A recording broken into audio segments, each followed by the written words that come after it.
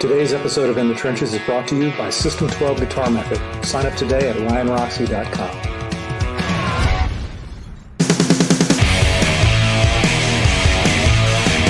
In the Trenches with Ryan Roxy.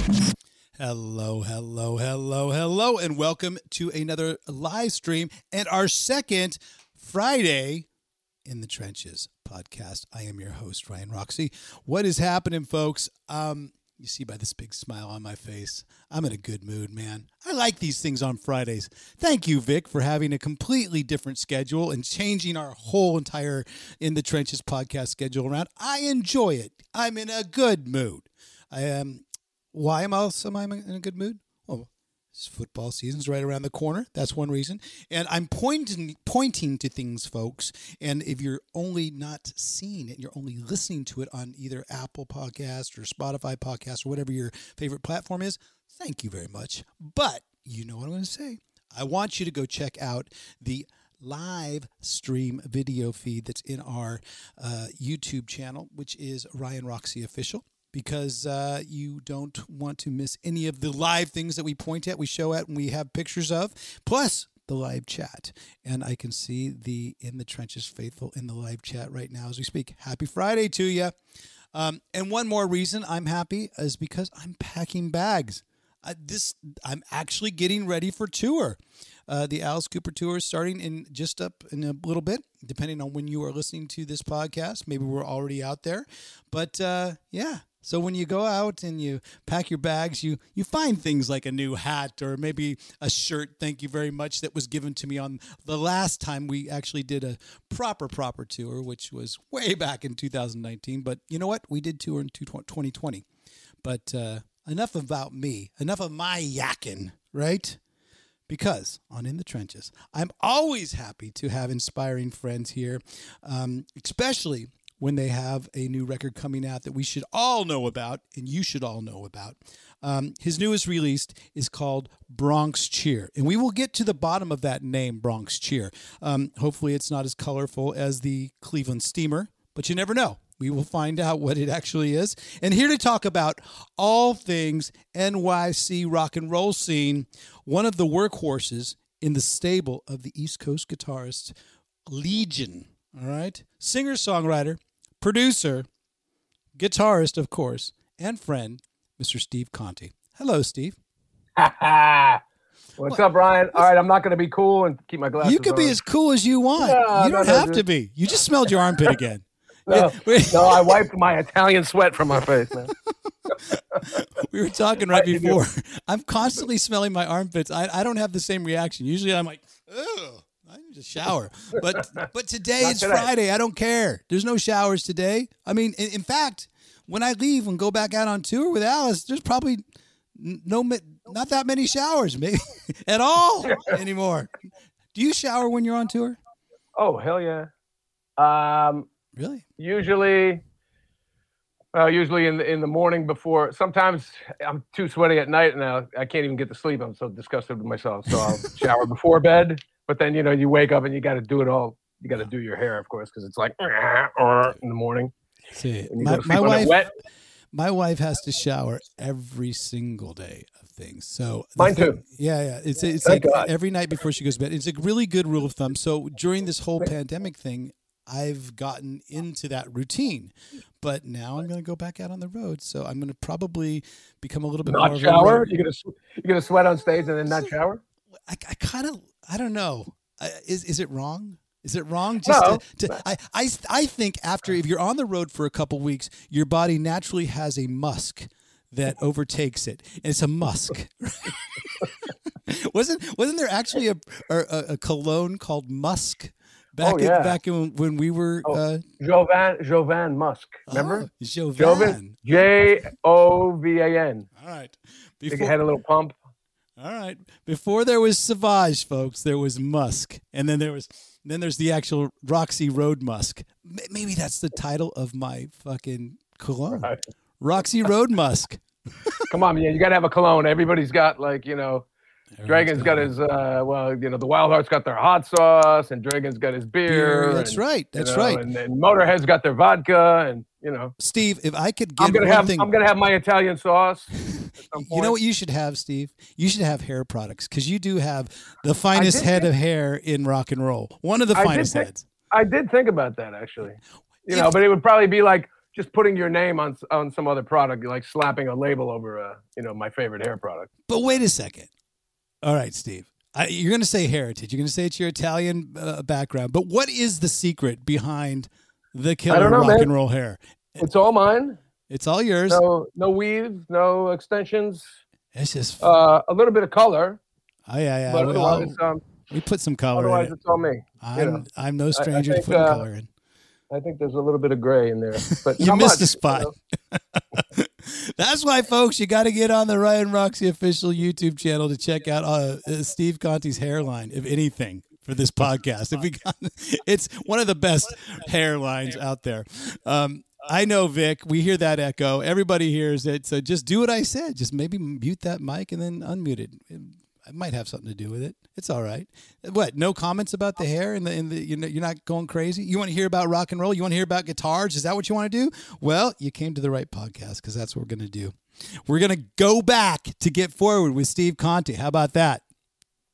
All right.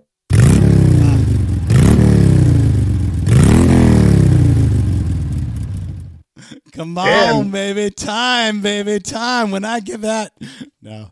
You guys are fancy. We try to be. We try to have a little animation. And I must say, your team that posts on social media, are amazing. Federica, Kanak, I can see them. They're in there right now. That we've got Anders in there. I see Fred. I mean, you guys out there, honestly.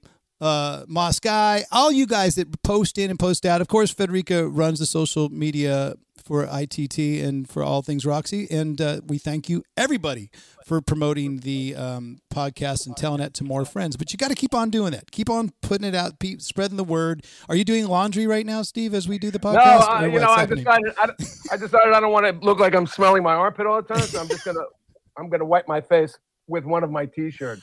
That is clever marketing. You see that? So I'm learning from you already.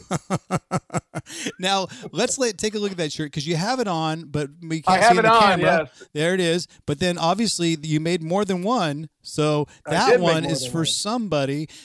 Is that for the new record or is that? No.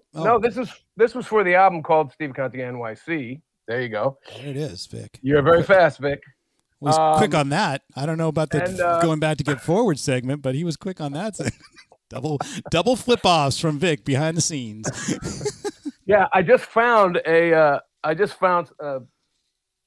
shitload. Can I say that? Sure, you can say whatever the fuck you want. Fucking A. Of new old stock. I was cleaning out my storage space and I found like a whole bunch of these. Unfortunately, of course, dudes, writing me, oh man, I want 2 XXLs. They're the first ones to go. So, double XL shirts, just I got you. The men's. But I have tons of ladies' shirts. So is there a fire sale going on at steveconti.com? Is that what's happening right now?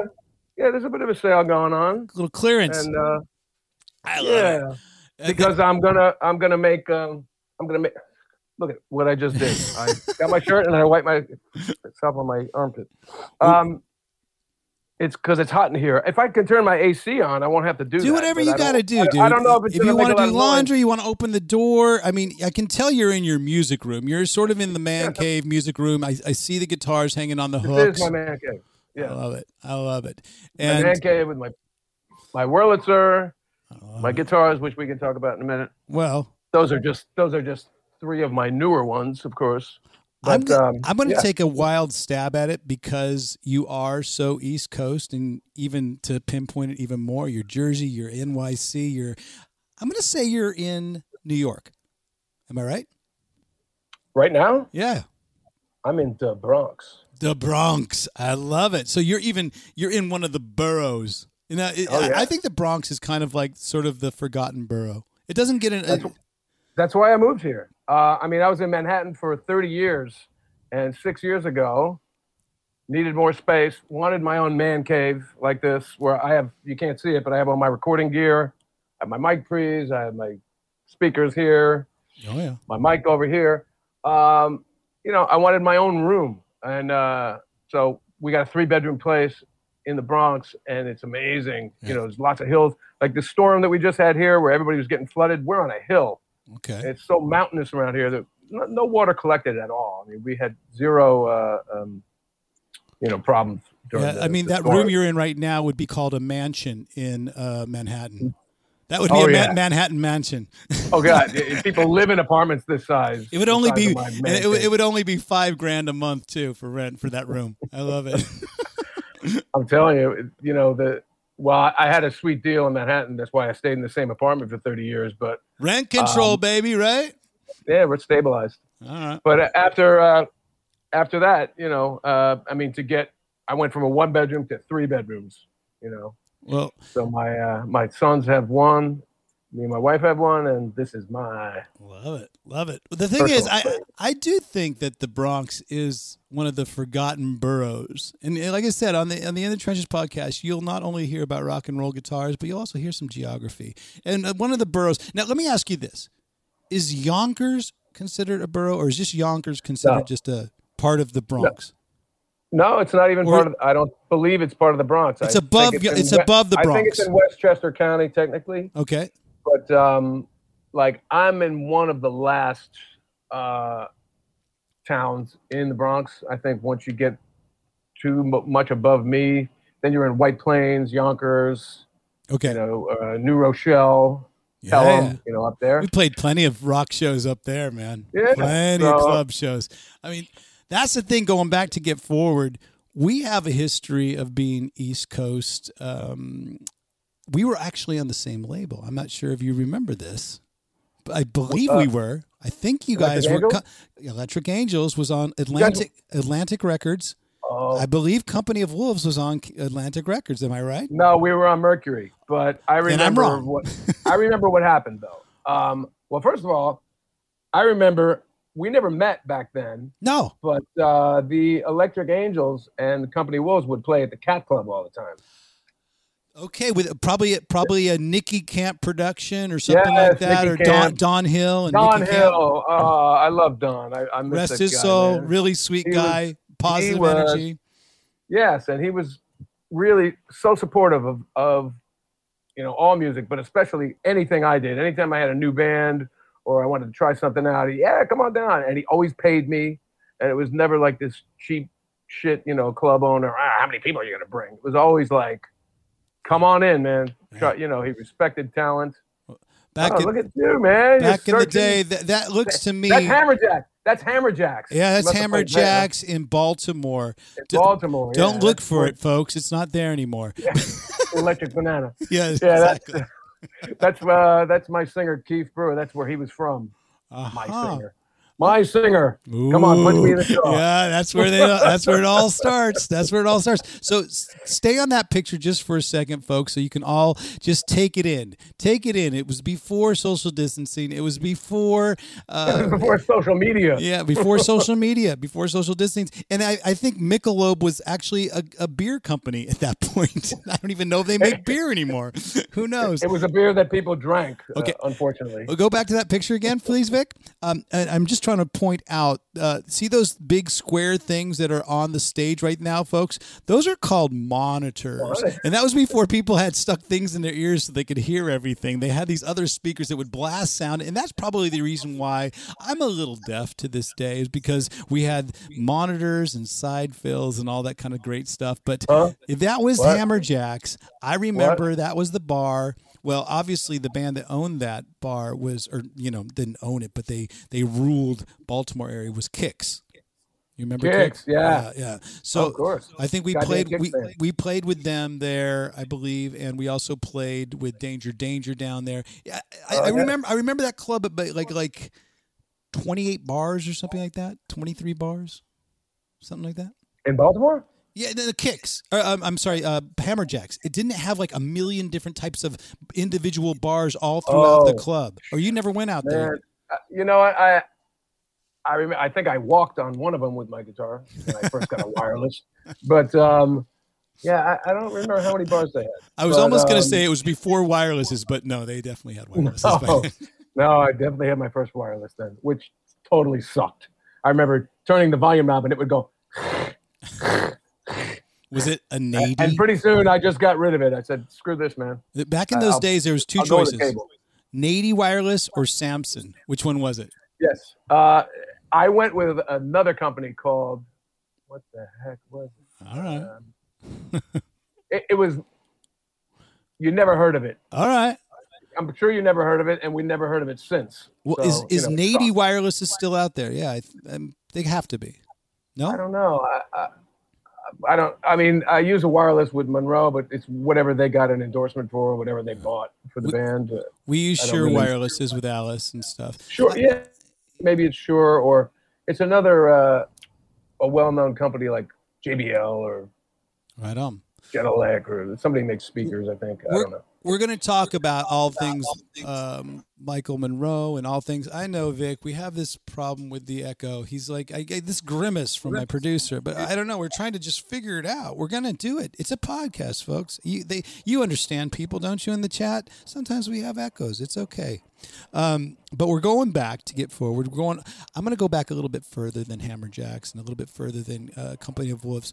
I want to go back to when you first started playing, because you come from a musical family. You come from pedigree, right? Your parents play music. Obviously, look at that.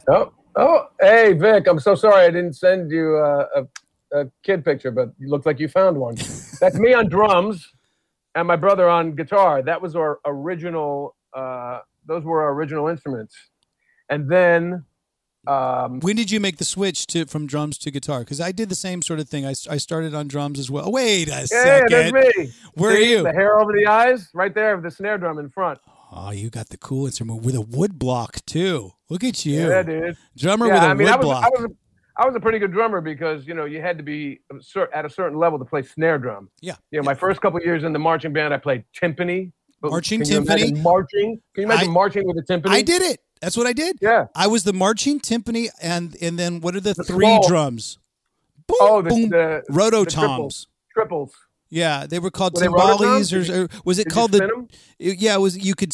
They turned and they would actually tune and detune. Yeah, exactly. Yeah, rototoms. Yeah. So I did that, and just like you, I was a timpani player. But then you moved up to the snare line. Congratulations. Yeah, that might have been my senior year, so I was already 17. I was already playing guitar by then, but I still had one foot. Where do you go from there? Where do you go? Where do you go from snare drum? Nowhere. Nowhere. Yeah, nowhere. Yeah. Well, back to guitar.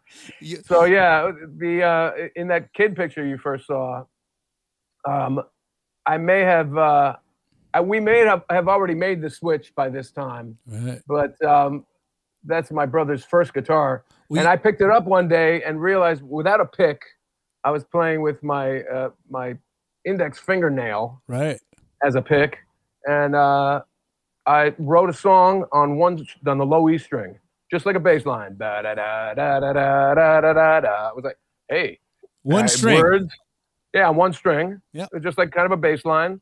But I wrote a whole song, and then I wrote another song. Then I wrote another song. I was like, hey, man, I can write. I don't even know what I'm doing, and I can write songs. It's like, I'm not just going to bang on things and be stuck in the back. I need to be up front.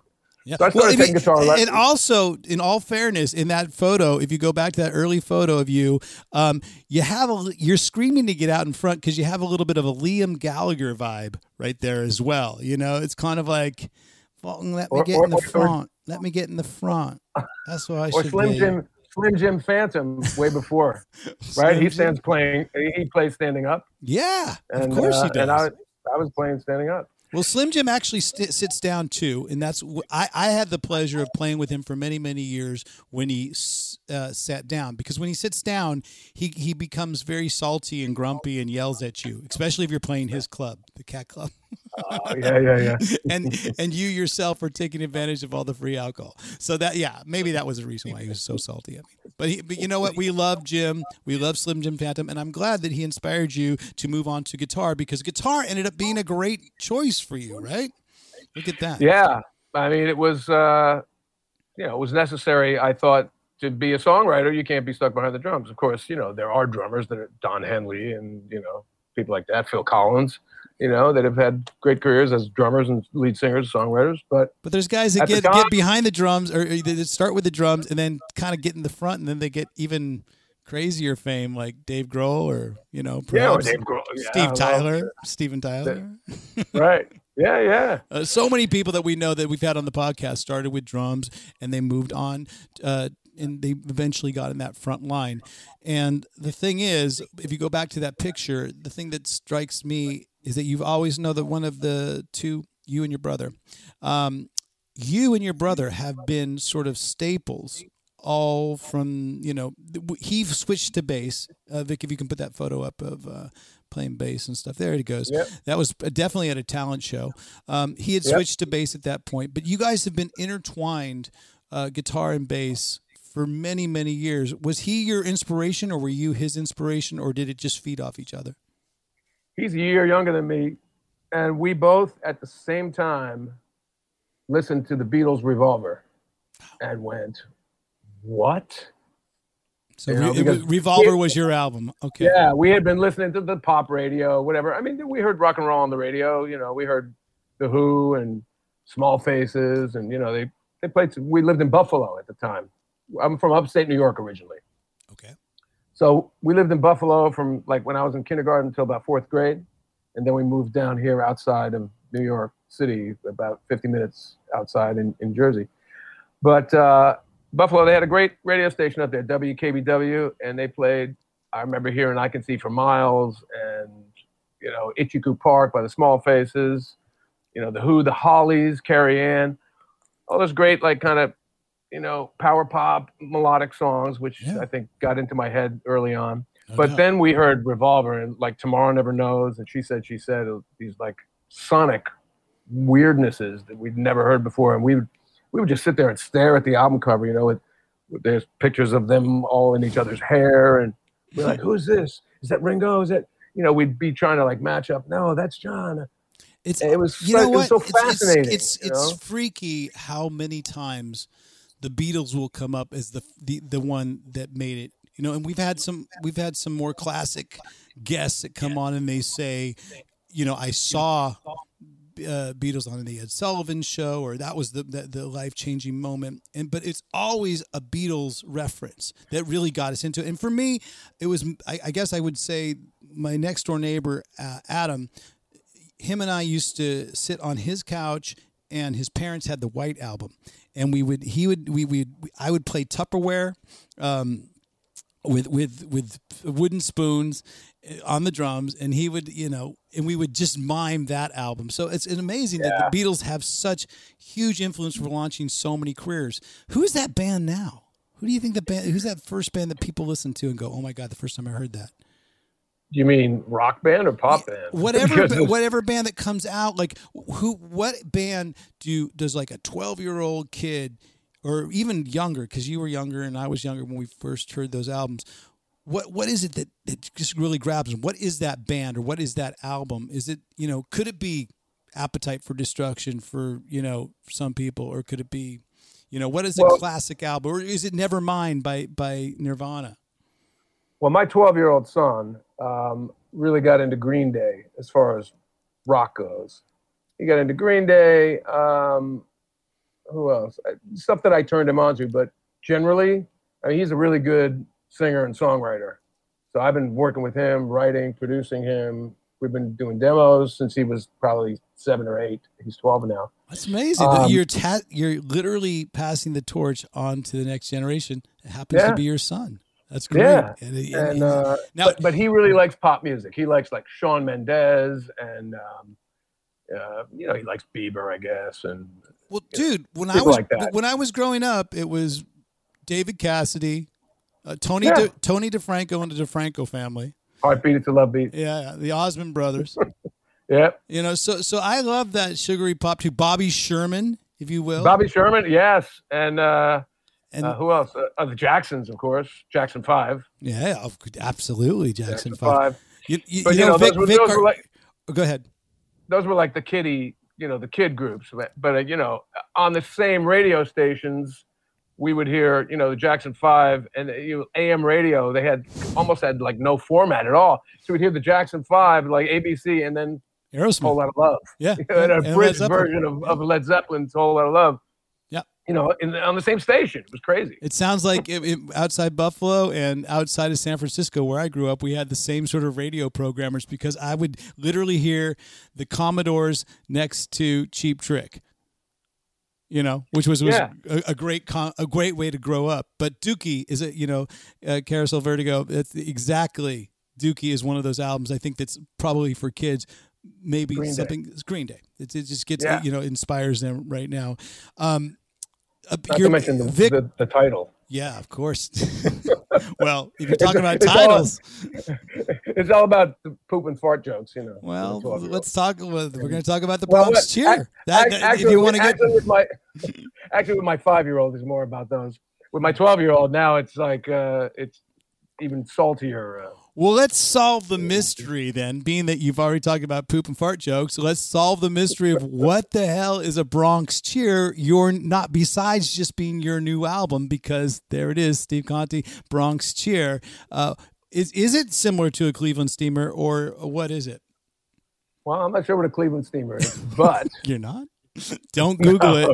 Don't Google it. Is that anything like a Dutch oven? It's maybe a little more intense. Okay. A little bit more German. It's not like a Dirty Sanchez or anything, is it? It's okay. Now you're getting warm. I'm getting warm?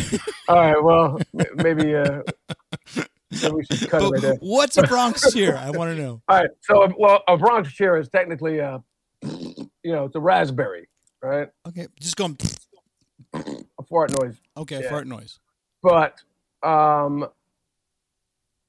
the album cover, as you saw, has this real angry kid, and actually what he's doing is that was taken during an anti-Trump protest on Fifth Avenue in Manhattan.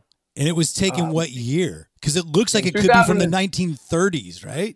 2016. Wow. So the kid is he's what? Do the math. 20, 22 now, 21. Yeah. But so when I saw that picture and I saw that that's what he was protesting, I went, yes, that's my man. So and the fact that it's Bronx Cheer, but he looks really angry. It's like a nice contrast. Is what I like. But I also like that the name Bronx Cheer. It's giving a nice. I think it has a whole vibe to it, and I like the fact, if you can go back to that album cover, Vic, I like the fact that it looks like it comes from a different era.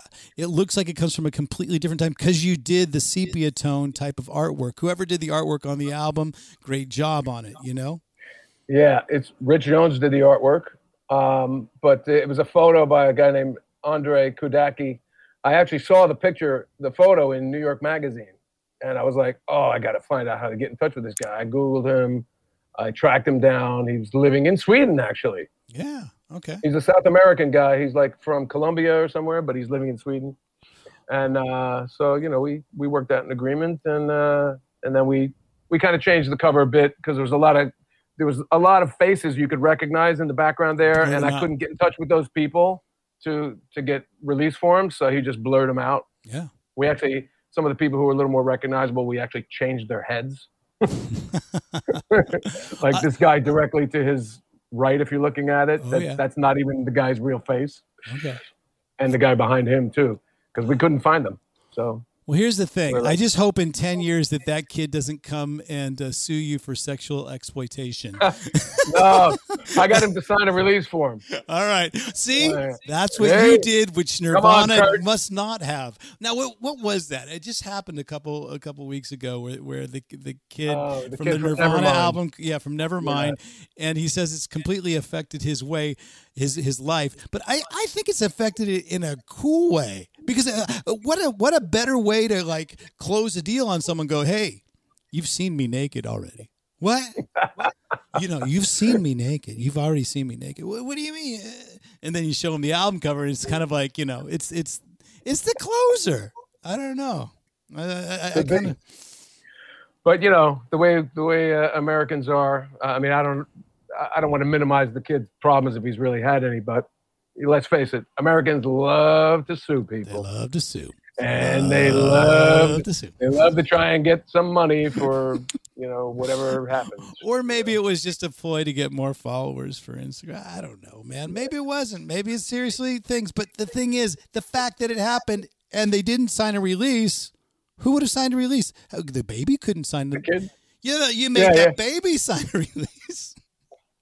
You could have peed on the paper. You made the dog pay. Why am I doing all these quotes from whether it's fucking Spinal Tap or whatever? It's because I'm getting along. We come from the same era, Steve. Yeah, dude. I know. And the Cat Club. Oh my God. The New York Cat Club. But you know what? Let's have a little toast to Don Hill, because he was great. He really was. I know it's a little bit earlier for you in the day, but thanks for taking the time, Steve. We're gonna move on a little bit. Like I always say that, but I just love to fucking talk about the old school days of New York City, and being that I came there, and the rest of the band Electric Angels came. We gravitated from L.A. to New York, which at the time wasn't what you did. That's maybe why we had a bit of success that way, because we were swimming against the tide. But you were stationed there at that point, and you had kind of really made a mark in New York. What do you think was the turning point that got you into getting all the connections? Because I know it's you and your brother were jamming, you were playing, but was there a certain artist that really opened the door for you to get into this sort of studio playing and studio musician type of career that you were building up? Yeah. So if I had to I can trace all of my success back to one guy, and it's a guy. This is funny.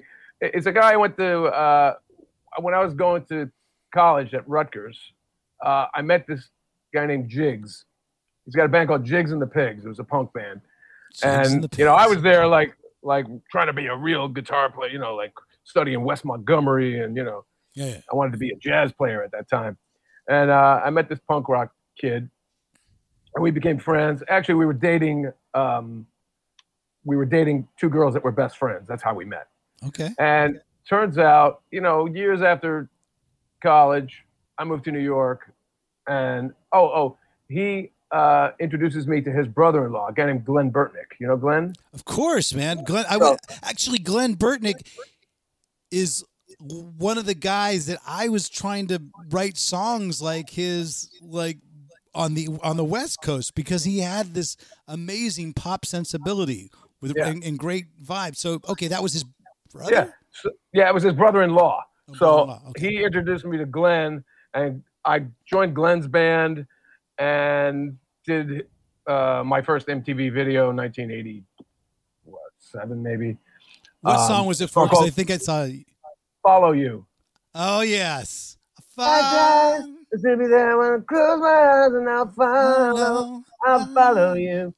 Yeah. So, and the drummer in that band was Jimmy Clark. Okay. You know Jimmy? Jimmy Clark. Jimmy, who would end up being the drummer in Demolition 23 with Michael Monroe and Sammy Hoffa. Wow. And he's now that's Rich Jones. He's now Metallica's drum tech. He techs for Lars. But so Jimmy, I'll try and get through this quick. No, I like the sort of twists and turns, because they all open doors for later bands that you played in. Yeah, it's incredible. Jigs. Jimmy, the drummer, after I left parted ways with Glenn, Jimmy dragged me into a project with his then girlfriend, this girl called Robin Beck. And we used to rehearse at Top Cat Studios. Remember Top Cat on 28th Street? I do. I've been there. I've rehearsed there. Yeah, for sure. So we rehearsed there, and she brought her producer down, this guy Jeff Kent, who had been in a New York band called Dreams. They were like kind of Blood, Sweat, and Tears before Blood, Sweat, and Tears. They had the Brecker Brothers on horns. They were like a jazz rock, early 70s, late 60s band. And Jeff started putting me on sessions, commercials, demos, whatever. I started getting session work because of him. And then I had a blues band called the Hudson River Rats, and I told Jeff about it. He was like, yeah, I've been wanting to start a blues night, like a blues jam night. Would you be interested in that? I said, yeah, let's do it. Did you want to start it down in the Village? Is that where you wanted to start the club at? Yes. So we went to the under Acme Bar and Grill on Great Jones Street. Okay. And we played every Wednesday night, or no, every Monday night. Was it Wednesday or Monday? For like 2 years. And It was the your word residency. got out. Yeah, it was a residency. The word got out after a year, and the people who would come down were incredible. Carole King came and jammed with us. Cyndi Lauper, Phoebe Snow was a regular. All the Blues Brothers musicians, Will Lee, Lou Marini. So you're amassing this credibility because, and you already have the door gets open because they say, oh well, this great band, studio musician, go down and check out the jam. There we are. Is that at the jam or is that a different place? No, that's a different band. That's that was a band called the Bayonne Bleeders. Okay. That I had for a minute. I think we did 2 gigs at the Cafe Wah, and then for a New York minute. Yeah. Yeah, but that's Phoebe Snow singing. But so like all these players came down. Even Willie DeVille, who I would later end up playing with, came down and jammed with us. David Johansen with Willie DeVille. I was in Willie's band. I might have seen you then and not known about it because I used to go see Willie DeVille at the Roadhouse up on 53rd Street. Oh yeah. I don't know if you 52nd Street. I don't know if you ever played any of those shows that he did. No, I loved the Roadhouse. I used to go there all the time, but no, I didn't play with Willie. I did a European tour with him. Okay. 2003. That's where I met my wife. Actually, such great songs. Mink DeVille, folks. Mink DeVille. If you can jot down some of these names if you're watching this podcast, if you're listening to it, if you're watching it, thank you very much. But if you're listening to it, get on over to the Ryan Roxie YouTube official channel and make sure you hit that subscribe button. But a lot of these sort of Easter eggs that we give you when we're just talking names and stuff are such amazing artists. Willie DeVille, I don't think gets enough credit for being as great a guitar player and a songwriter as he was, and vibe wise. I mean, the vibe of Johnny Thunders, the vibe of Johnny Thunders, a little bit, just cool rock and roll and stuff. And I don't know if you have any Johnny Thunders stories. Did you? I don't. I never met Thunders. Okay, but anyway, back to Willie and David Johansen would come down to jam with us. Lead singer of the New York Dolls, yeah. Yeah, but he was Buster Poindexter at the time, so he'd come with his, pompadour and his suit, and we had Julian Lennon. I mean, people from Stevie Ray Vaughan's keyboard players. Just it was the who's who of New York City musicians. So people started, calling me for session work and commercials, and that's where I actually met Jeff Kent, this guy I mentioned.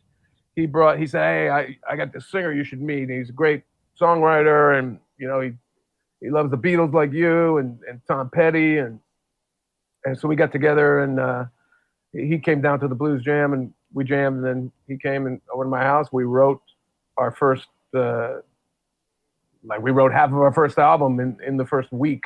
We didn't even think about having a band yet. We were just writing songs together. And we were like, hey, wow, we should start a band. I said, I know a bass player, my brother. He's like, I know a drummer, Frankie LaRocca, who was the A&R guy for Atlantic. And that's where you got confused with the Atlantic thing. Because because he was working at Atlantic during that time. We had a demo deal with Atlantic. Okay. So we recorded 5 songs. Oh, yeah. And then Atlantic passed. And we were like, good. So we got a great demo out of it. Now we're going to take it around. And we took it around. And there became this bidding war, and Capitol and Mercury and all these companies came out. And we went with Mercury because we thought, oh, they're a great rock and roll label. They got Kiss and the Scorpions, and Yeah.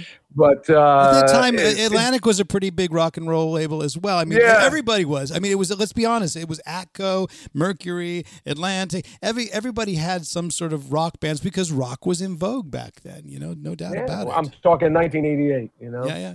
That's exactly. 88, 89. We got signed in '89, and after that, we went on tour and did a second album that didn't come out. The first album came out in 1990 on Mercury.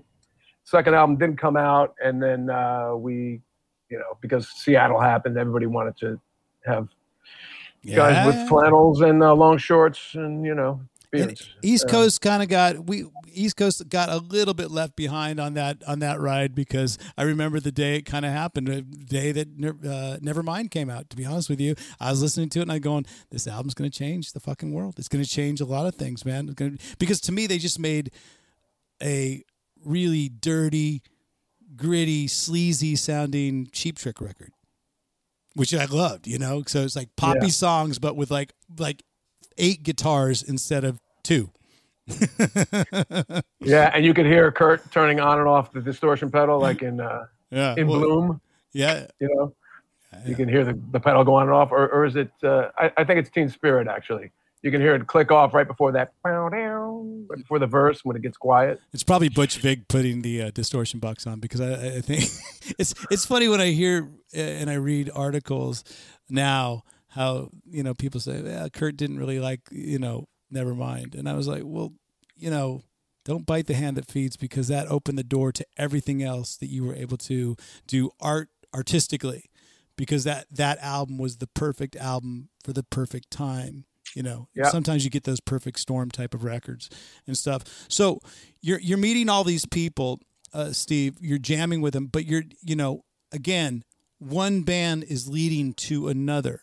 So, you know, it could go back to Jigs, but then I feel that Sam Yaffa had something to do with you getting into a few of these other type of situations. Am I right? Yeah, there's a big chunk in between that. Oh, let's go to the chunk. Let's see the chunk if you want to hear the chunk. All right, well, here's the chunk. So after Company of Wolves, Billy Squier heard the Company of Wolves record, and he said, "Who's that guy?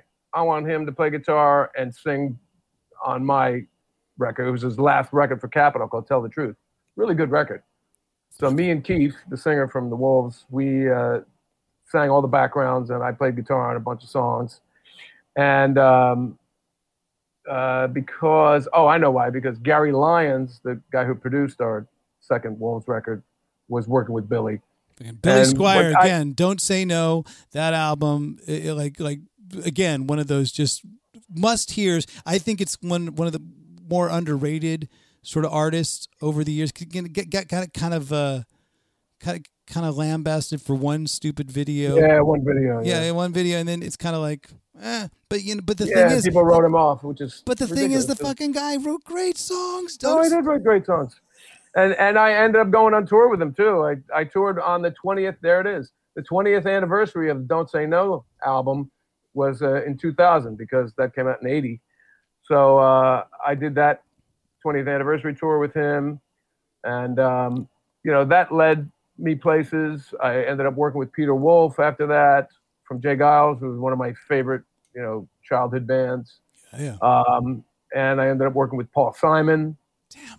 I was Paul Simon's vocal stand-in for 10 years for rehearsals. So there you go. Whenever vocal stand-in. Wait a second. I was like his stunt singer, So in rehearsals, when Paul didn't want to sing, he would go, "I'm going to take a rest. Bridge over troubled water. You take it, Steve." Could you maybe say you were the fluff girl for Paul Simon? No, on the mic, just on the mic. You were just fluffing the mic. No, he had his own mic.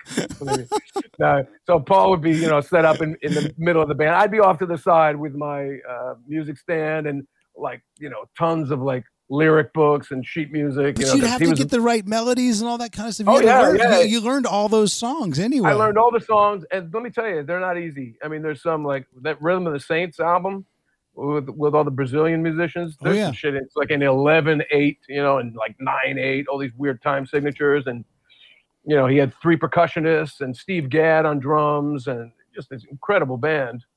And then I also did Simon and Garfunkel, where he had Jim Keltner on drums and Pino Palladino on bass. And, sometimes Art wouldn't show up, and we'd do duets. It would be Simon and Conti. I'd sing Scarborough Fair or Conti. Or Art wouldn't show up, or Paul wouldn't show up one day. It would be Conti and Garfunkel. We'd do Sounds of Silence. I'd take Paul's part. Art would sing. It was crazy. That's the ultimate in the trenches sort of guest folks that we have today, because you know what? You have been basically 7, not even 7 degrees. You've been 2 or 3 degrees from every single fucking genre of huge guys. And there you are in the studio right now. That's Peter Wolf over in the right corner with the sunglasses on, next to Curtis King, the dark-skinned gentleman. Okay. Great. He's also a great singer. And that's Kenny White, the producer with the shades on, and my brother next to him. Yeah, I just happened to walk my brother was recording with Peter, and I said, "Oh, I can't believe you're recording with Peter Wolf. You know how big of a hero he is of mine. You know, I just loved Wolf from like Bloodshot. You know, I had the red vinyl, Jay Giles band, when Give It To Me came out, you know, and I was like, man, I wish I could meet him. He's like, just stop by the studio one day. So I stopped by in that room right there, and someone threw a guitar into my hand, and I started playing, and Peter started singing, and That's next amazing. thing I knew, I was playing. He's going, you know that song? I was playing like these old Jay Giles songs, and he's like, man, we got to get this guy on the record.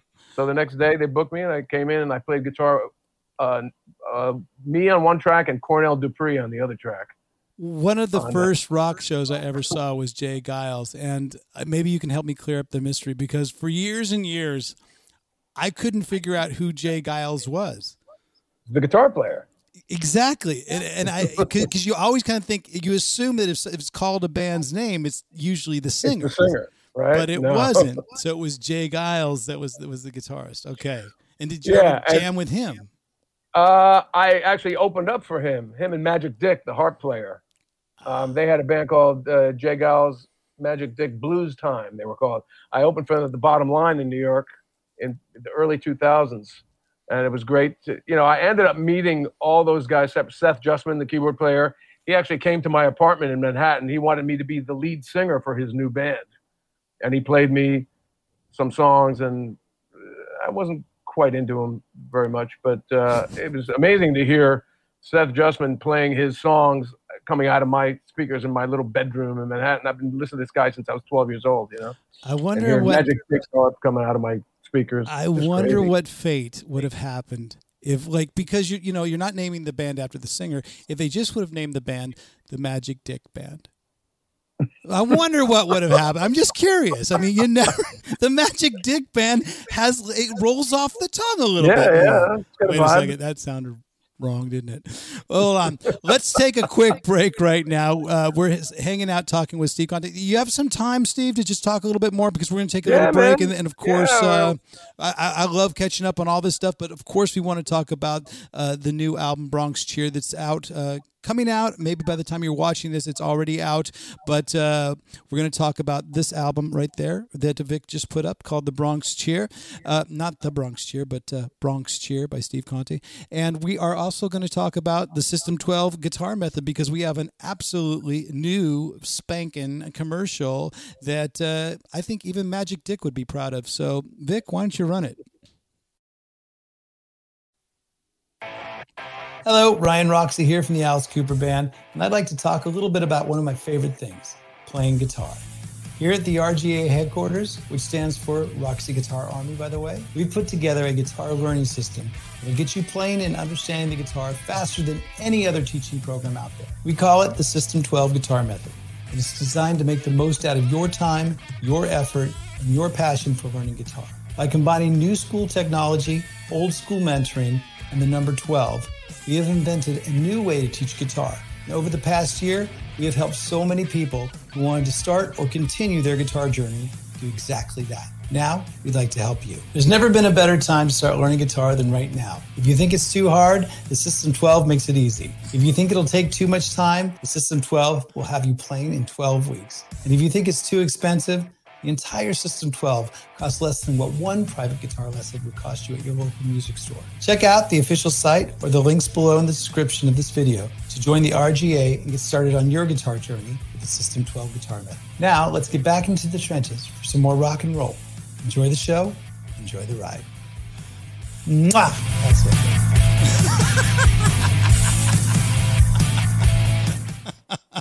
That's the first time I've seen it. So, hey, Vic. Damn. Thank you, Vic, for doing that production on that new thing. But, yeah, I think he's right. I got to, adjust the teleprompter a little bit different next time. But it's okay. We have echo problems here on the program. We have some sort of teleprompter problems. It doesn't matter because we're hanging out. Life isn't perfect. Yeah, In the Trenches Fridays, which I really, really do love having this new Friday vibe happening.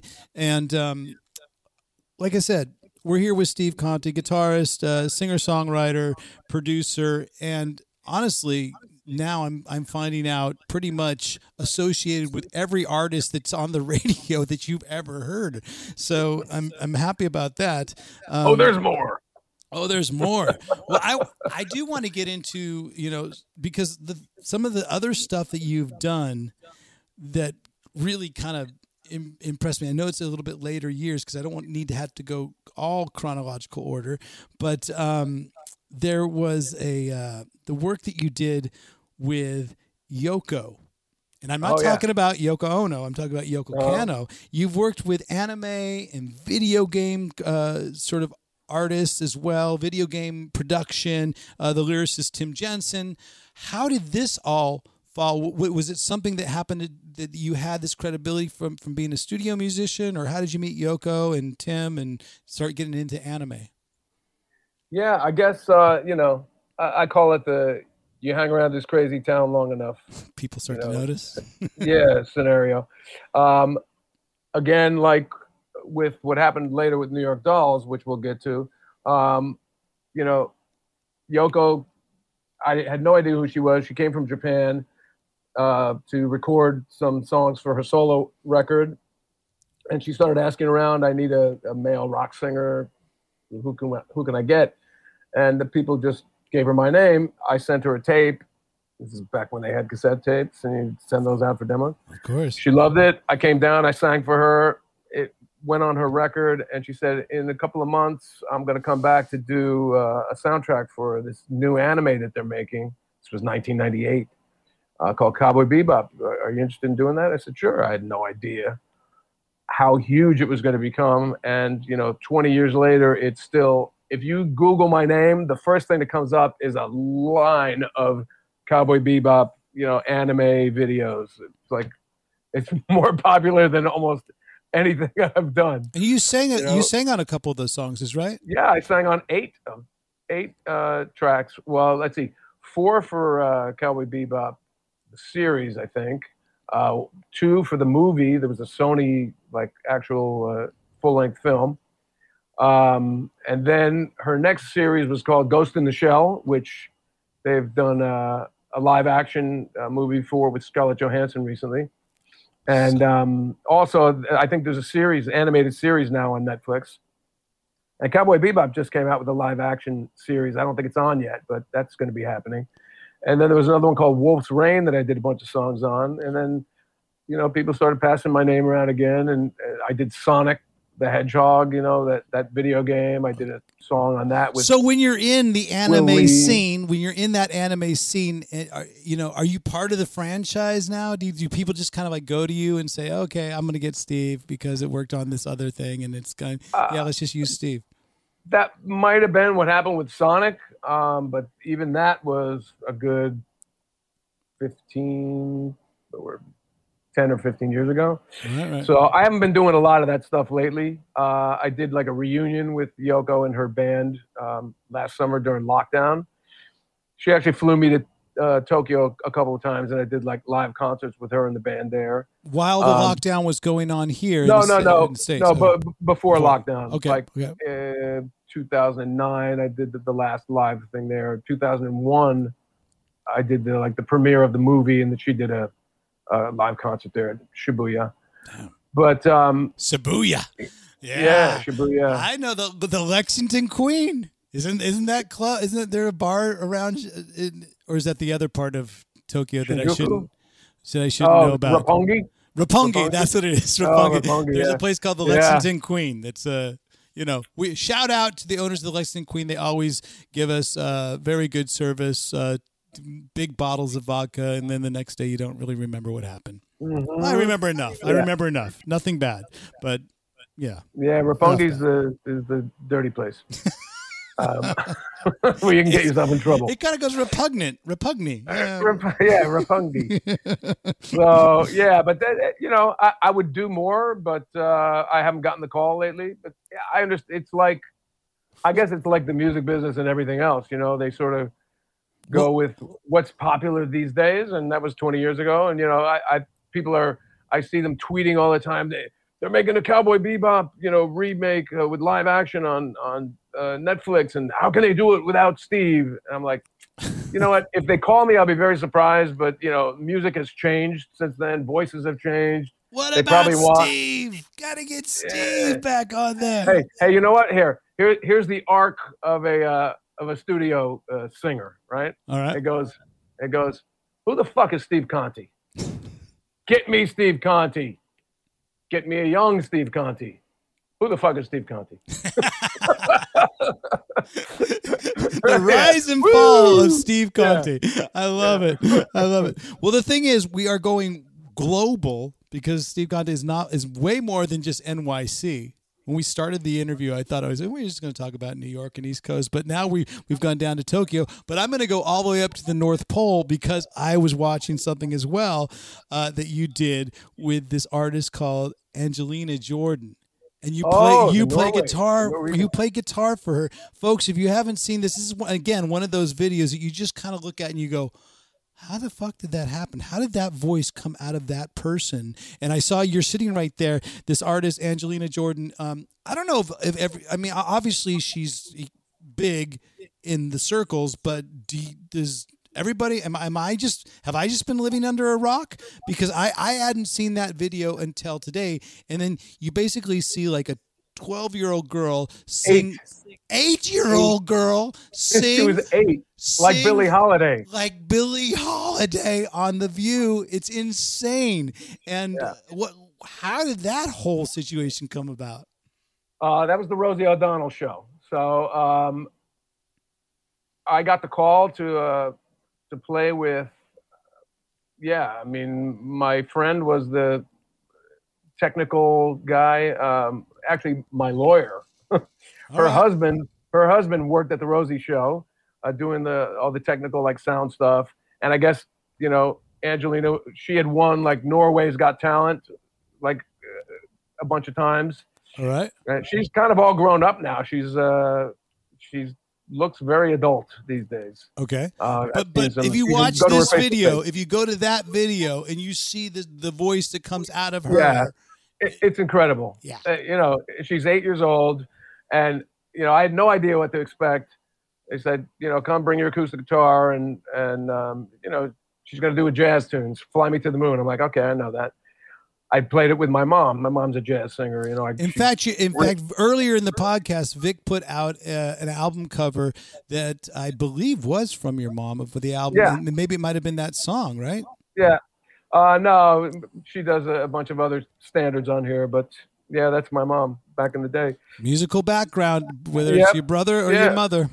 And your father too, right? Your father was a musician. Yeah, my dad had a great record collection. He had all the Miles Davis, Charlie Parker, Wes Montgomery. That's where I heard all that stuff from, when I was 5 years old, 6 years old. And so, I knew the song anyway, and I knew all those standards anyway, and there was no problem.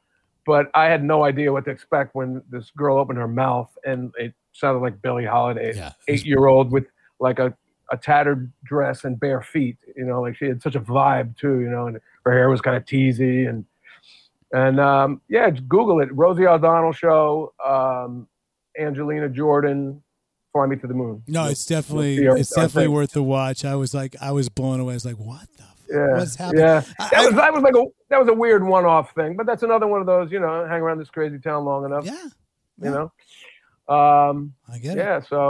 So the thing is, I'm going to get back into the nitty-gritty world of rock and roll because you've also been associated with a couple of, at least the genres that I love of rock and roll, some of the most influential bands, one of them being the New York Dolls, and the other one being, which had some of the same members of the New York Dolls that eventually went on to Michael Monroe's band, his solo project. They both have a definite influence of like for me, and obviously had to have been for you. Now you didn't really know you were going to be playing with Johansson back in the days when he'd come and jam with you as Buster Poindexter, but how did it end up happening that you end up being in the New York Dolls? Another one of those crazy town stories. David apparently had gotten the call from Morrissey to put the Dolls back together. You know, people have been asking him for decades, you know, put the Dolls back together. Arthur Kane would have loved it. You know, Sylvain would have loved it, but David always said no. But for some reason, I don't know if David sort of had the idea that, you know, he wanted to get back together with his old friends or what the deal was. But good thing he did because, you know, as we know, Arthur passed shortly after. Unfortunately, I don't think Arthur was able to do any. Was he able to do any of those shows with you? Because your brother. Well, he did the very first one. Okay. And that was originally it was just going to be one gig, right? So Morrissey talked David into it. David finally relented and said, "Okay, I'll do it." Right? So he called a bunch of respected guitar players in town, New York, that he had worked with. Jimmy Vivino from the Conan Show, who he had played with. Larry Saltzman, this other guy, who great guitar player who played with him in the Harry Smiths, his acoustic blues band. And both guys they said, "I'm going to give you one name, call Conti. He's the guy, he's got the right look, he's got the right guitars, he's got the right amps, he's got the right attitude. Don't call anybody else, just call him." So David called me. We had lunch. We met at a diner. He had half a cantaloupe. I remember. Wait, that's very taxi driver. She had an apple pie with a slice of cheese. Amazing. Are you Travis Bickle? Did you Travis Bickle him? I don't remember what I had, but I do remember what he had. And at the end of the conversation, you know, we never played a note of music together, but at the end of our hangout, he was like, I took the liberty of making, let me see if I can have an envelope here. He's like, "I took the liberty of putting this together. You want to?" And he hands me this like envelope full of cash, sheet music, and shit. lyrics, and a couple of CDs. And he's like, "You want to do this gig or what?" I was like, "Okay." So sure. no audition. Let's go to London. So, you know, no audition, no jamming. He just, based on the recommendations of these two guitar players. Wow. You know, we did it. So we started rehearsing in New York with Brian Delaney, and then our drummer, and Arthur and Sylvain, which was amazing. You know, like, yeah, I felt like I knew guy. Sylvain my whole life, because Sylvain, I had been hearing his name since I was like 15. Because do you know the history of the Dolls? You know Billy Murcia, their first drummer, who died before Jerry Nolan. No, tell me the history of that, because I knew Jerry from New York. You know, he so around the scene. Oh, nice photo there. I never saw that one. Cool. The very first drummer in the Dolls, when they first started getting their notoriety, was a Colombian kid called Billy Murcia, who Sylvain went to high school with, and who actually, he told me, they set up like a fight. They were like, "You're gonna fight this kid after school," and Sylvain and Billy Murcia got out there on the playground, and they went, "Hey, wait a minute, you're cool. Yeah, you're cool. Hey, let's start a band." And they hugged each other, and next thing you know, he's the drummer in the Dolls. Well, he was the guy who, when they went to England the first time and played,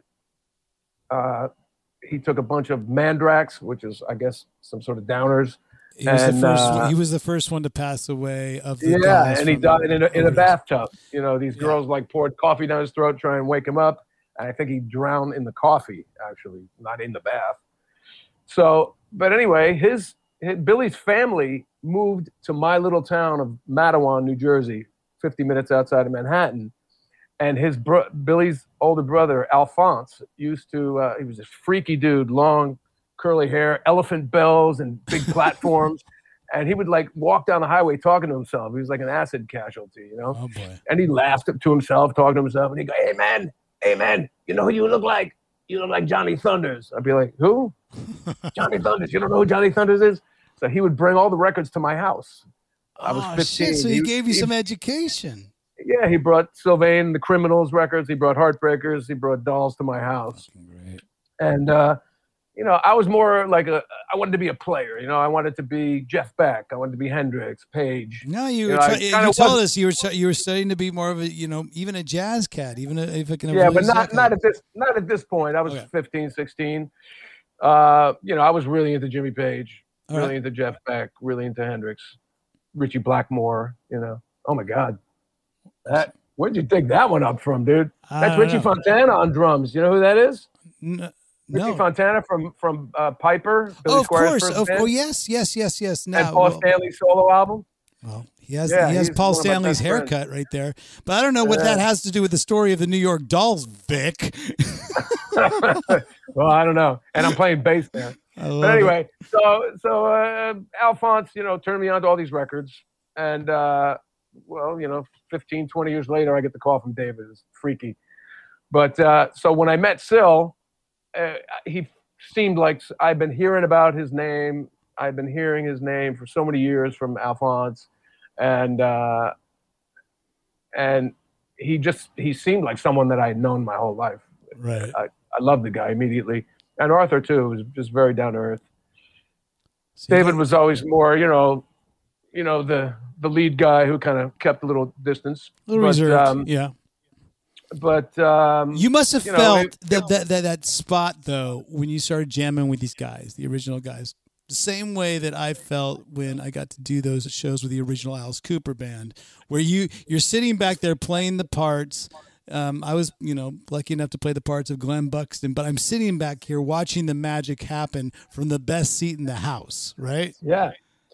It was incredible. I mean, how many, bands, let alone New York bands, because there ain't many of them, legendary New York bands could you just step into? You know what I mean? Yeah, that's true. Not many. I mean, I can't even really name that many. Kiss. How many bands are there that came out of New York? Zebra. Yeah, I mean, classic bands that we all know and love, and Right. Tell me what you want. You've played with all of them though at this point, man. So what ends up happening? Unfortunately, Arthur can't do more touring after the first gig. So then your brother comes back, but then your brother can't do the tour or something like that. And then is that how Sammy got involved, or what happened then? Yeah, we did the 2 shows at Royal Festival Hall, which was incredible. One which was filmed for that DVD. Morrissey Presents: The Return of the New York Dolls. Luckily, it was recorded. Arthur's final performance on this earth, and wow. And that's cool. His dream come true to get the Dolls back together, and it was recorded and filmed. So we did that. We did 2 nights there in London. Sold out. Everybody was there. I mean, I met Mick Jones and Chrissie Hynde and Geldof, and they were all just back in the dressing room, hugging us. Vic, do you have pictures of Bob Geldof, Chrissie Hynde for the Pretenders, and who else did you mention? You name dropped a lot in that one sentence. Sorry, did I drop something? Oh. There's one of. Wow! Look at that. That's me and BP and Bob. I've done a lot of stuff with Bob. I really like that dude. Bob Geldof, there he is, folks. There's actually one. There's one of me and Bob from backstage, Vic, which I'm surprised you didn't nab from my Facebook page. See, pile on, Vic. Look at it now. Vic's throwing up his hands like, come on, Vic. Even when the guests start piling on, it's one thing when Roxy does it. My favorite story is the time that Bob Geldof came up with us in Australia to jam Schools Out, and he almost ended up killing an audience member because Alice has these throwing knives that he likes to pop the balloons for Schools Out, because you've come up with us in Alice Cooper. You've come up and played Schools Out with us a few times. In fact, some of the coolest moments that we've had is when you and Michael Monroe have come up with us to play those encore of Schools Out. So Bob Geldof comes on stage, and of course, before the show we're like, hey Bob, do you know the song? He said, I know it, of course, it's a classic, of course I know it, and then he comes on. He doesn't know it, so he has a teleprompter and he sings it. He's fine, we got the words covered, but then Alice hands him a knife, and unfortunately, I don't know what your experience with Bob Geldof's knife experience is. Yeah, wielding. He doesn't have experience with it. So he basically throws the knife at a balloon. It doesn't pop because the balloon doesn't it bounces off the balloon, but the knife goes into the audience. And Man, that's a lawsuit waiting to happen right there. well, it was Australia, so luckily, they don't do that down there. They probably, with a badge of honor, if you get a knife in the skull. Get your eye poked out. So good. So after that, those shows, yeah. All right, Sammy gets in the band somehow. Sorry to get off on a tangent there, but yeah, we do those shows, and then Arthur we're supposed to open up for Morrissey at Manchester Football Stadium, 80,000 people. That's huge. Like a month later or a couple weeks later, and but Arthur has been forbidden by his doctors to fly because they thought he had like a really bad flu. Oh shit! So my brother, on 2 days' notice, learns the entire show. We play the show with Morrissey, my brother on bass.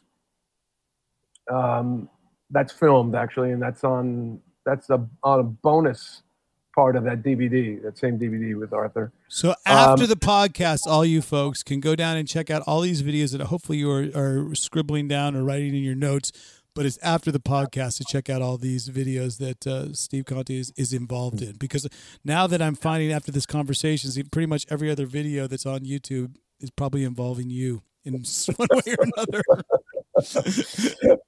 Well, yeah. So, yeah, David offers my brother the gig, and hold on. So we're mixing. We come home from the gig with Morrissey. I'm in the studio with Kevin Shirley, the mixer engineer, great, okay. Yeah. Classic dude. I worked on the Billy Squier record with him, and Mike Chapman producing. Oh, Mike Chapman. Yeah. Love Chapman. Mike Chapman does produce The Sweet, produce yeah. Hey, Blondie, another New York band. There's a New York band that we didn't talk about. That's true. All right. But yeah. But this is a band of dudes, you know what I mean? All right. You could actually you could actually be in the band and like record on the records and write songs with them. You know what I mean? It wasn't like being Rod Stewart's band and be in the back and no one ever knows who you are. Gotcha. So, but I'm in the studio with Kevin Shirley. We're mixing the live record for the DVD. We got Arthur's face freeze framed on the video screen, and the phone rings, and it's our manager saying Arthur just died. Holy shit! I'm like, what? He had a flu. No, he had leukemia. They just figured that out 24 hours ago, and he died within 1 day. Like, wow. It's insane. Wow. So that's when David Joe, it was supposed to be the one gig at Royal Festival Hall, but then the calls started coming in, and David was like, well, I think Arthur would, want us to keep going. So my brother couldn't do the gig, and we had a bunch of auditions. I brought a couple of guys. I didn't know Sammy. Sylvain brought Sammy. Okay. I brought a couple other guys that I knew, but Sammy was definitely the right guy. So that's how you eventually met Sammy. Yeah, that's how I met Sammy. Okay. He was the perfect guy. He knew Sylvain. He had played with Thunders. It was like a no-brainer. You know what I mean? Yeah. He was really into the band. I mean, before I joined the Dolls, I wasn't, I didn't really know the music. Kind of like the same thing with Michael. I didn't really know the music. Heard the name a million times. Knew there were. You didn't know the music, but you knew the genre. You knew the style because that's kind of what you were associated with, right? I mean, you knew. Yeah, no, it was not like a huge stretch or anything. I mean, to me, for the Dolls, it was like people say, "Yo, were you into Johnny Thunders?" Or some people just looked at my nose and my hair and they went, "Oh, you were Johnny Wannabe." You must have been into Johnny Thunders because you have a nose. Yeah, I'm like Italian from New York. Sorry, just genetics. Yes. But I figured I was into Keith Richards and Chuck Berry. I figured you do Keith Richards and Chuck Berry, turn up the Marshall to 12, and then there's Thunders. So that was kind of my, my mindset for that gig. And so Sammy joined, and we kept going, and eventually we wrote songs, and I believe Sammy came to a show in Ireland that we were doing. You might with the Dolls, and you must have been in the band at that time, but you didn't make it out to that show that time. It was an Alice show or somewhere where I just met Sammy very, very briefly. But then somehow Sammy, he obviously digs you. You guys get along with each other, and he brings you into the Michael Monroe family. Is that how you met Michael? Or is it different? Well, the Dolls played Finland in 2008. It was my first time in Finland, and it was crazy because the little girls were there screaming, with pink hair and green hair and leopard and pink and like for the Dolls, these, myself included, older guys, you know what I mean? And here are these 15-year-old girls that was just because they were like legends, so. Educated. Yeah, there they are. There's all the kids. Oh my God. Yeah, there it is. And you know what? Before the podcast, I was talking, that's a little Steve Stevens vibe from the profile. Come on, man.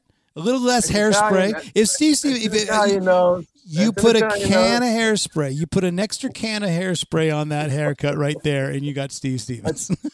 Well, Italian nose, Jewish nose, they say our mothers are similar. Oh, don't worry. I've got a Polish nose. It's just the same thing.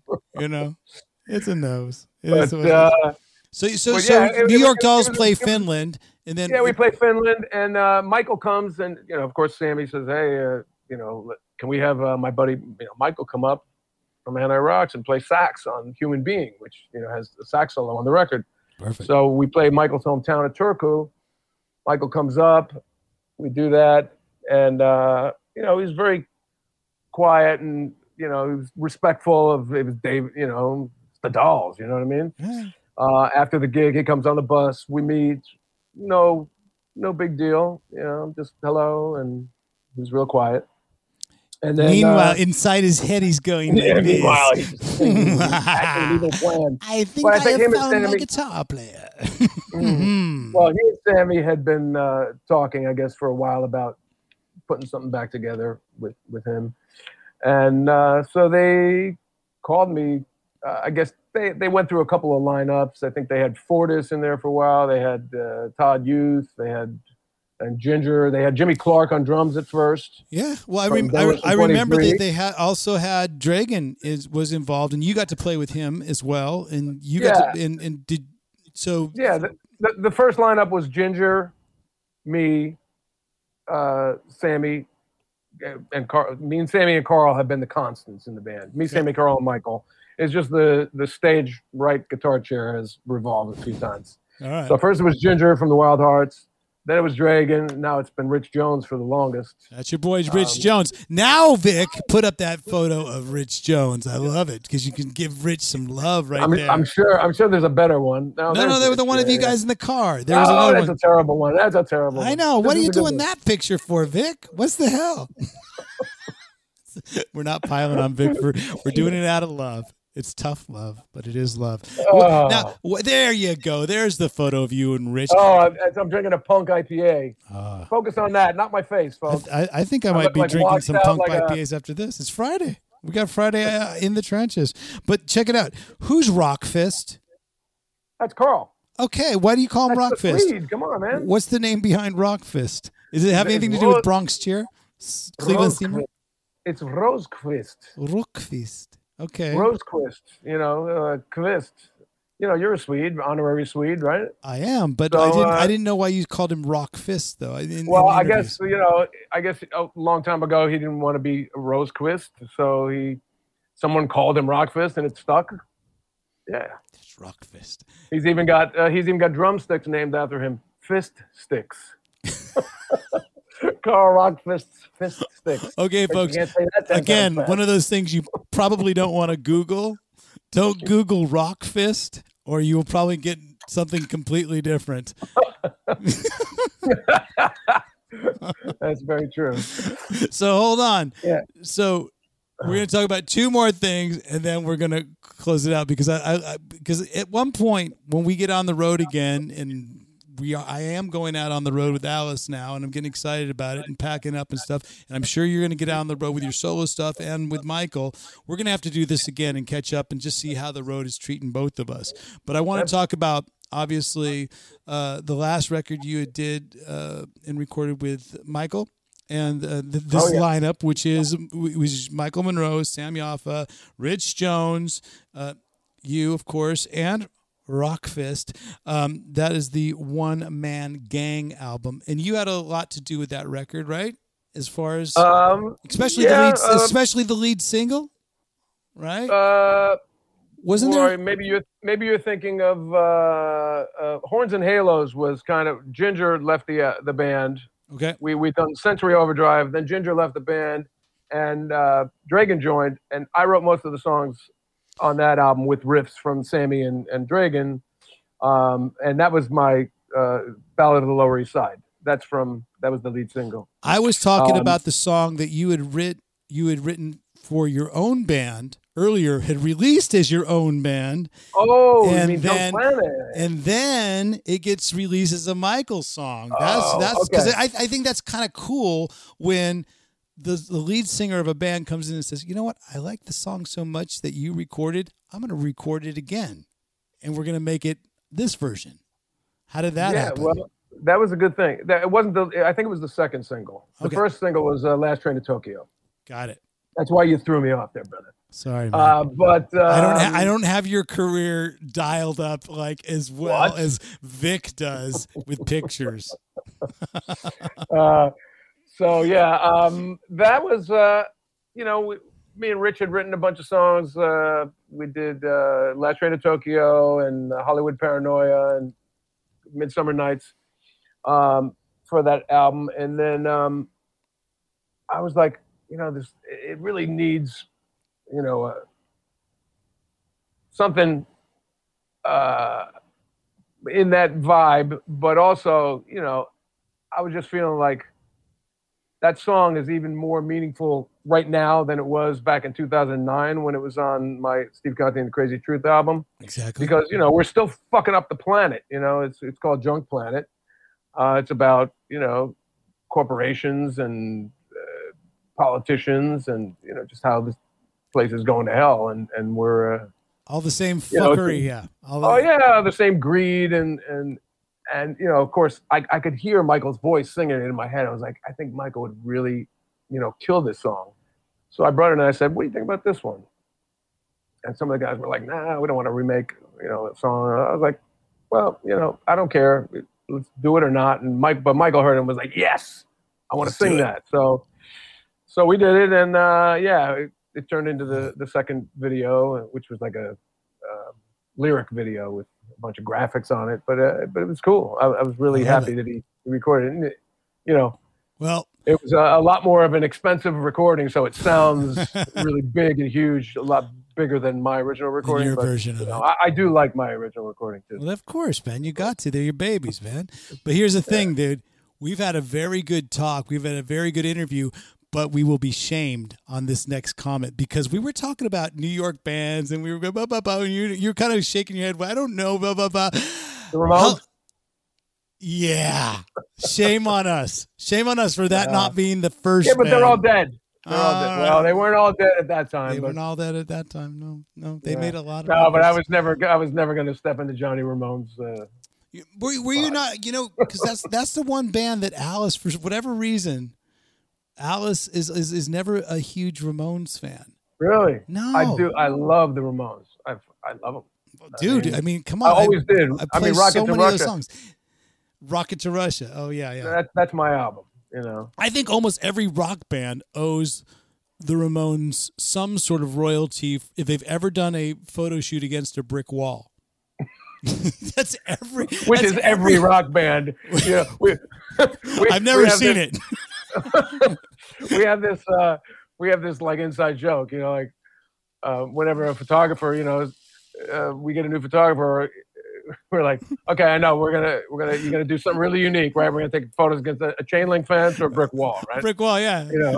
So it's either, folks, you have to pay royalties to the Ramones or Twisted Sister. It's one or the other. That's it. But I was not a Twisted fan, but Twisted Sister, another New York band. Long Island. Well, it's Long Island, New York. Long Island, New York. I know you're a Burroughs guy. You're a Burroughs guy. In fact, you're so much a Burroughs guy. You named the new album. God damn, I'm a good segue, right? You named the new album Bronx Cheer. Let's hear about it. And when is this album actually out to the public? Because I know that you have a couple singles out. I mean, Little Steven's Underground Garage gives you massive love. I think have they made you cool song of the year or cool song of the fucking week and month? Yeah, coolest song. Yeah, coolest song in the world. Yeah, I've had. God, damn, Anthrax. We're getting schooled by these people. This is like my third or fourth record that Steven's played, which that's amazing. You know, I grew up with his cousins in Mattawan, you know, and as I've been hearing about him, oh, Little Steven's my cousin, or like plays with Springsteen. I wasn't a Springsteen fan back when I was in high school because I was into like, you know, Kiss and T-Rex and, you know, everything, Aerosmith, everything had to have big hair and everything that wasn't rock, everything that wasn't more folky, you more loud and aggressive. Yeah, you know, I was a kid, you know, like the band, you know, like Bob Dylan and the band, you know, those guys, Levon Helm and them, Springsteen, Dylan. I mean, I loved Dylan from when I was a kid, but anybody that looked like an older dude or that had like short hair or as a 16-year-old, I wasn't into it. You know, it had to be loud and be in my face. So, I get it. But so Springsteen didn't, you know, of course now, and, you know, for the past, whatever, 20, 30, 40 years, whatever, I've been into him because he's an amazing songwriter. But so I always hoped to cross paths with Steven. I met him with the Dolls. And he was supposed to produce one of our records. It didn't happen, but we played some shows with him. We did the Underground Garage tour in an Underground Garage bus. You know, we played his festival out at Randall's Island with Bo Diddley and Nancy Sinatra and the Strokes and Iggy and the Stooges. And it was, that's cool. So we had like a little relationship. And he happened to hear one of my records and he was like, oh my God, what is that? And his wife was playing it in the house, you know? And he was like, that's Steve Conte? Oh my God. So he started playing my records. And this is like my fourth or fifth record, like, you know, separate album that he's been playing songs off of. But this one is actually on his label. I finished it on my own. I recorded it in New York. I have Charlie Drayton on drums from Keith Richards, his Spencer Winos, Replacements, Vinyls. That's a killer drummer. Good pedigree. You know, good pedigree. The groove master, you know. Yeah. My brother on bass, and I have Chris Spedding on guitar on one song, guesting with me. Keeping it in the family, though. That's good. You got the family still rocking it. Brother John, yep. And Willie Nile, I don't know if you know him. He's guesting on a song, James Maddock. Lots of great gospel-y girl singers. And my kids, both of my boys have their voices on the record, too. There's Willie. Nice. Now, is this something where perhaps you see some sort of influence of like Replacements, maybe have a little bit of a vibe, or maybe Stonesy, a little like, you know, I mean, I've always 80s Stonesy? Yes. I like to think that this record is like Stones between 78 and 81, like Some Girls through Tattoo You. Okay. It's like when the Stones were sort of reacting to punk a little bit, but they still had their R&B and blues thing. Yeah. So it's like rock and soul with New York attitude is how I would describe a Bronx Cheer record. Is side one all in the key of A, like Some Girls? No, there's a couple of A's. Dog Days of Summer is an A. All right. There's a bunch of E's. There's a bunch of songs in the key of E. Rock and roll but keys.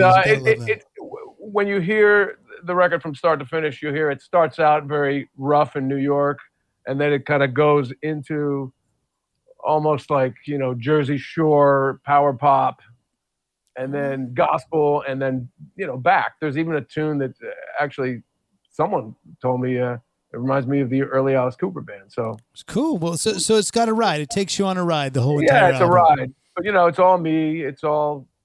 I have a co-writer on one song. It's a really nice ballad, beautiful ballad that I'm going to be doing a video for, called "Flying."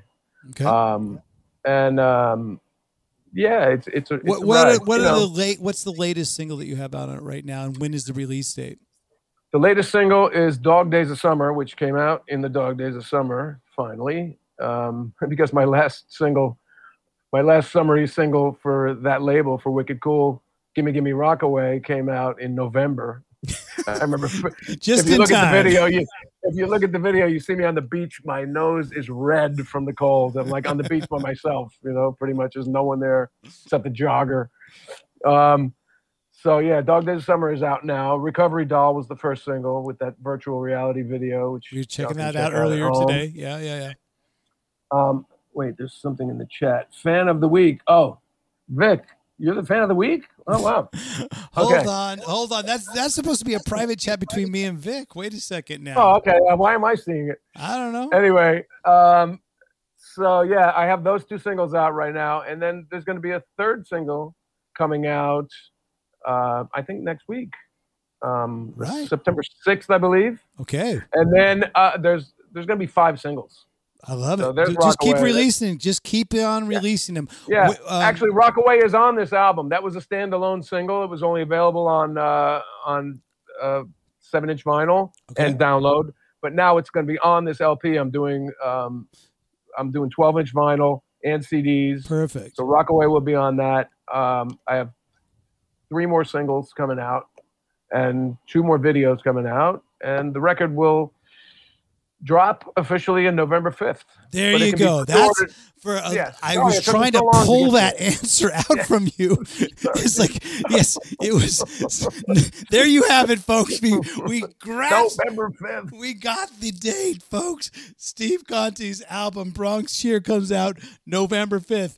And not to take away from this man's album Bronx Cheer, we have a little thing we like to do called Fan of the Week, which Steve wasn't supposed to see because every single week we have somebody from the RGA, which is the Roxy Guitar Army, which if you were following along the whole show, which we're happy that you have, these are everybody that wants to learn how to play guitar. Welcome. Come on in. Come on into the RGA. But even if you don't play guitar, every week we choose someone that shows some sort of Roxy pride, promotes the show, promotes the podcast, and promotes our guest right over there, which has been Steve Conte. There you go. And our fan of the week this week is Vic.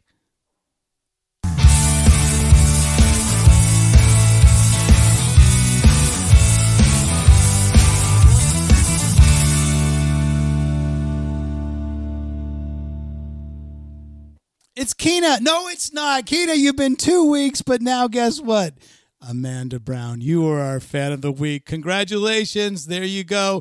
She had a nice cup of coffee this morning getting ready for the Steve Conte interview today on Fridays in the trenches. Congratulations, Amanda Brown. You will be our next fan of the week. If you'd like to be, stay tuned for more stuff on my social media because every single week we're going to do a new fan of the week.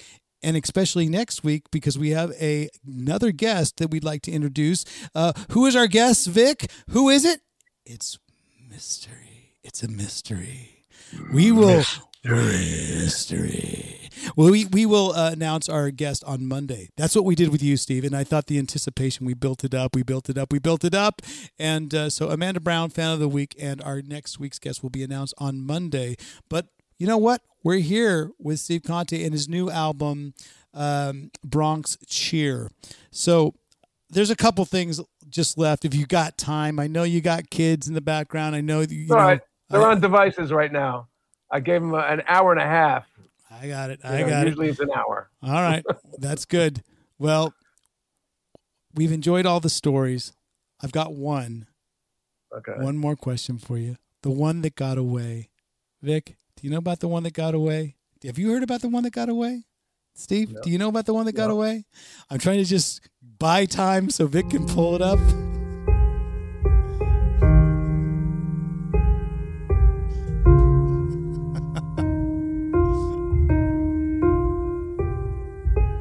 Is that a fake hand? No, that's the that's the bass player of Fall Out Boy, and we'd like to thank him for being part of our animation, the bass player of Fall Out Boy. But the one that got away, it's not a fake hand. It's a rock fist is what it is, Steve. The thing is, the one that got away is about a piece of gear, a guitar, an effect, something that you had to sell because you needed the money, got stolen because some asshole, some prick took it from the club or whatever, or maybe it was KK Downing that just nicked it, and then it was you had to get rid of it, but you wanted it back. What is it? You're the one that got away. Do you have anything? Because I see the guitars in the background. Oh, yeah, that's my Zamitis. That's a beautiful And guitar. behind that is my two Hagstroms. Hagströms, those are Swedish guitars. Yes. And wait, behind that's I think a Steve Conte T-shirt that's available at steveconte.com, isn't it? There it is, Right there. Look at that. See, it's got rats. What if someone wanted to buy that shirt? Buildings, guitars. What if someone wanted to buy that exact shirt that you've been smelling all episode long? Could they buy that exact one? Yeah, it's like, with some women sell their soiled underwear, but I just sell my soiled T-shirts. It'll be Steve Conte's Musk, if you will, and you can actually find all those things in his social media and all these types of links right there.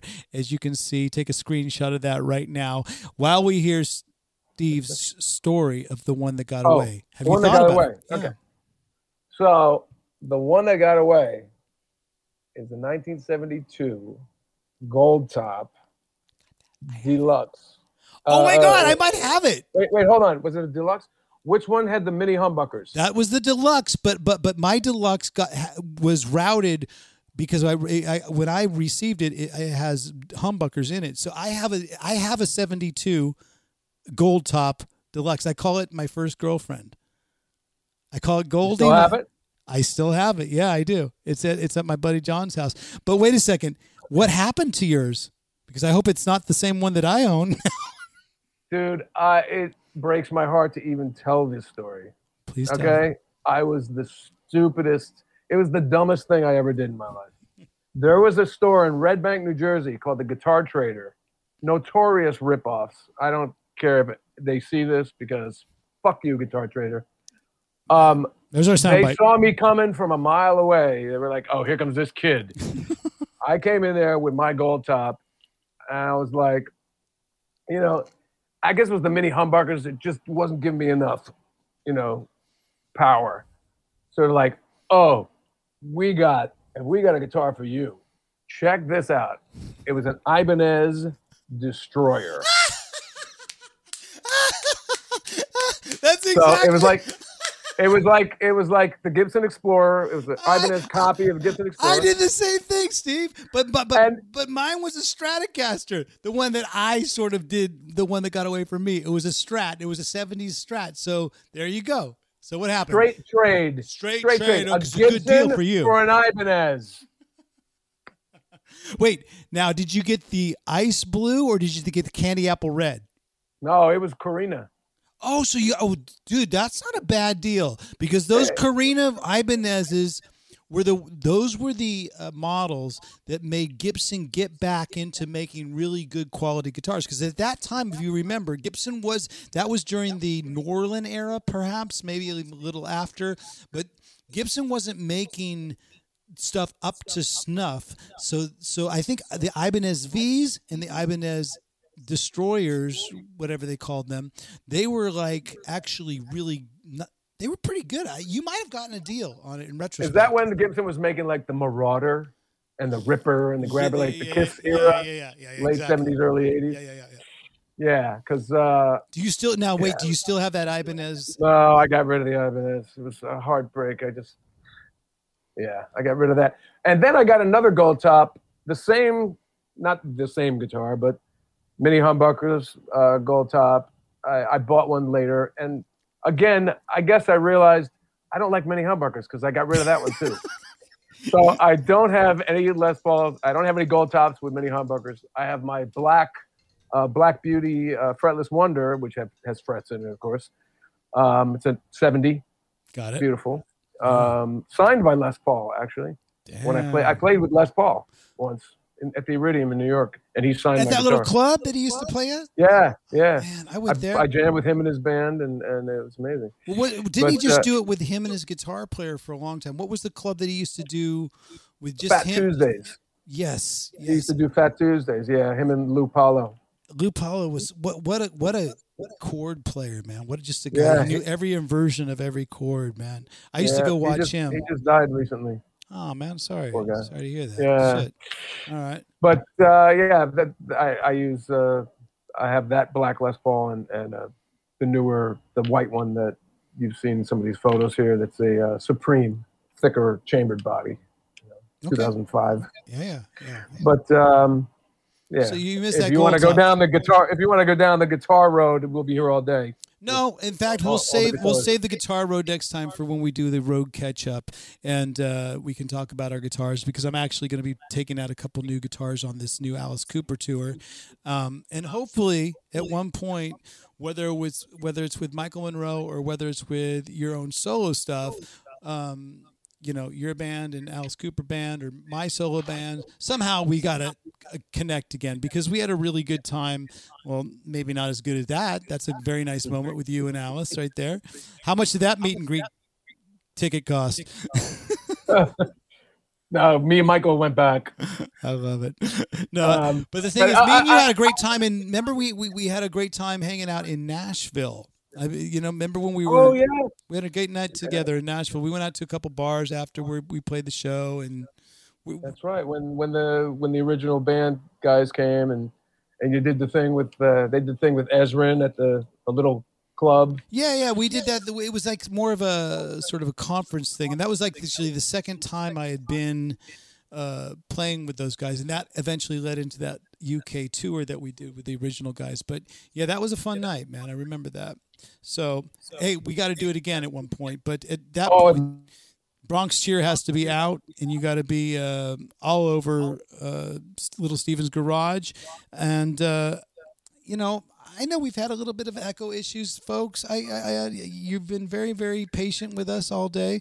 We've heard a lot of amazing stories. You're going to have to go back and jot down a lot of these names that Steve has been sort of putting out. And there it is. This show, this podcast, Completes podcast, sponsored by Jovan Roxy's Road Musk. Roxy's Road Musk it's all happening, baby, because I'm packing up. I'm cutting out to tour. Hopefully we'll be on the East Coast real soon, and I'll get in touch with you when we're in the area. I'm not sure if we're going to be that close. I'm not sure if you're going out these days, but if we can, at one point we'll hook up and talk again. Last thing, if you'd like to give some sort of parting words to our listeners and to people that follow the podcast, Steve Conte, there's all his social media contacts right there. But do you have any words of inspiration that maybe has been passed on to you that you'd like to pass on to everybody else that just sort of helps them with their lives and helps you with yours? Yes. Let me grab this. Someone wanted to see this guitar, so I'm going to grab this guitar, and I'm going to think for the 2 seconds that I walk across the room about all right, that. No problem. All right. So what guitar is that they want? The Zemitis. Okay. Now, that's another thing. Do you say Zemitis or Zemitis? Is it tomato? Tomato, Zemitis. What is it? Is it Zemitis or Zemitis? Zemitis. Okay. See, it's wood. Yeah. But it's got this beautiful faceplate. If you ever wanted to be in a Ron Wood cover band, you could be the Dead Ringer right now with your haircut and of course, and the nose, and the Zemitis, yeah, and the Zemitis. Well, when I saw James Honeyman Scott playing one recently, I was like, why don't I have a Zemitis? I love Honeyman Scott from the Pretenders, one of my favorite guitar players, and that's when I called them up and I said, man. The reason we're here is man and woman. Oh yeah, message of love. Is that what it is? Oh yeah. That tone on that song is just it was incredible. The whole first album, Tattooed Love Boys, is my fave. Yeah. Shit. Anyway, Chrissie Hynde, did you ever do any shows with her? I would love to, but I haven't. I've been, wanting to still on the bucket list my whole life. Still on the bucket list. I got you.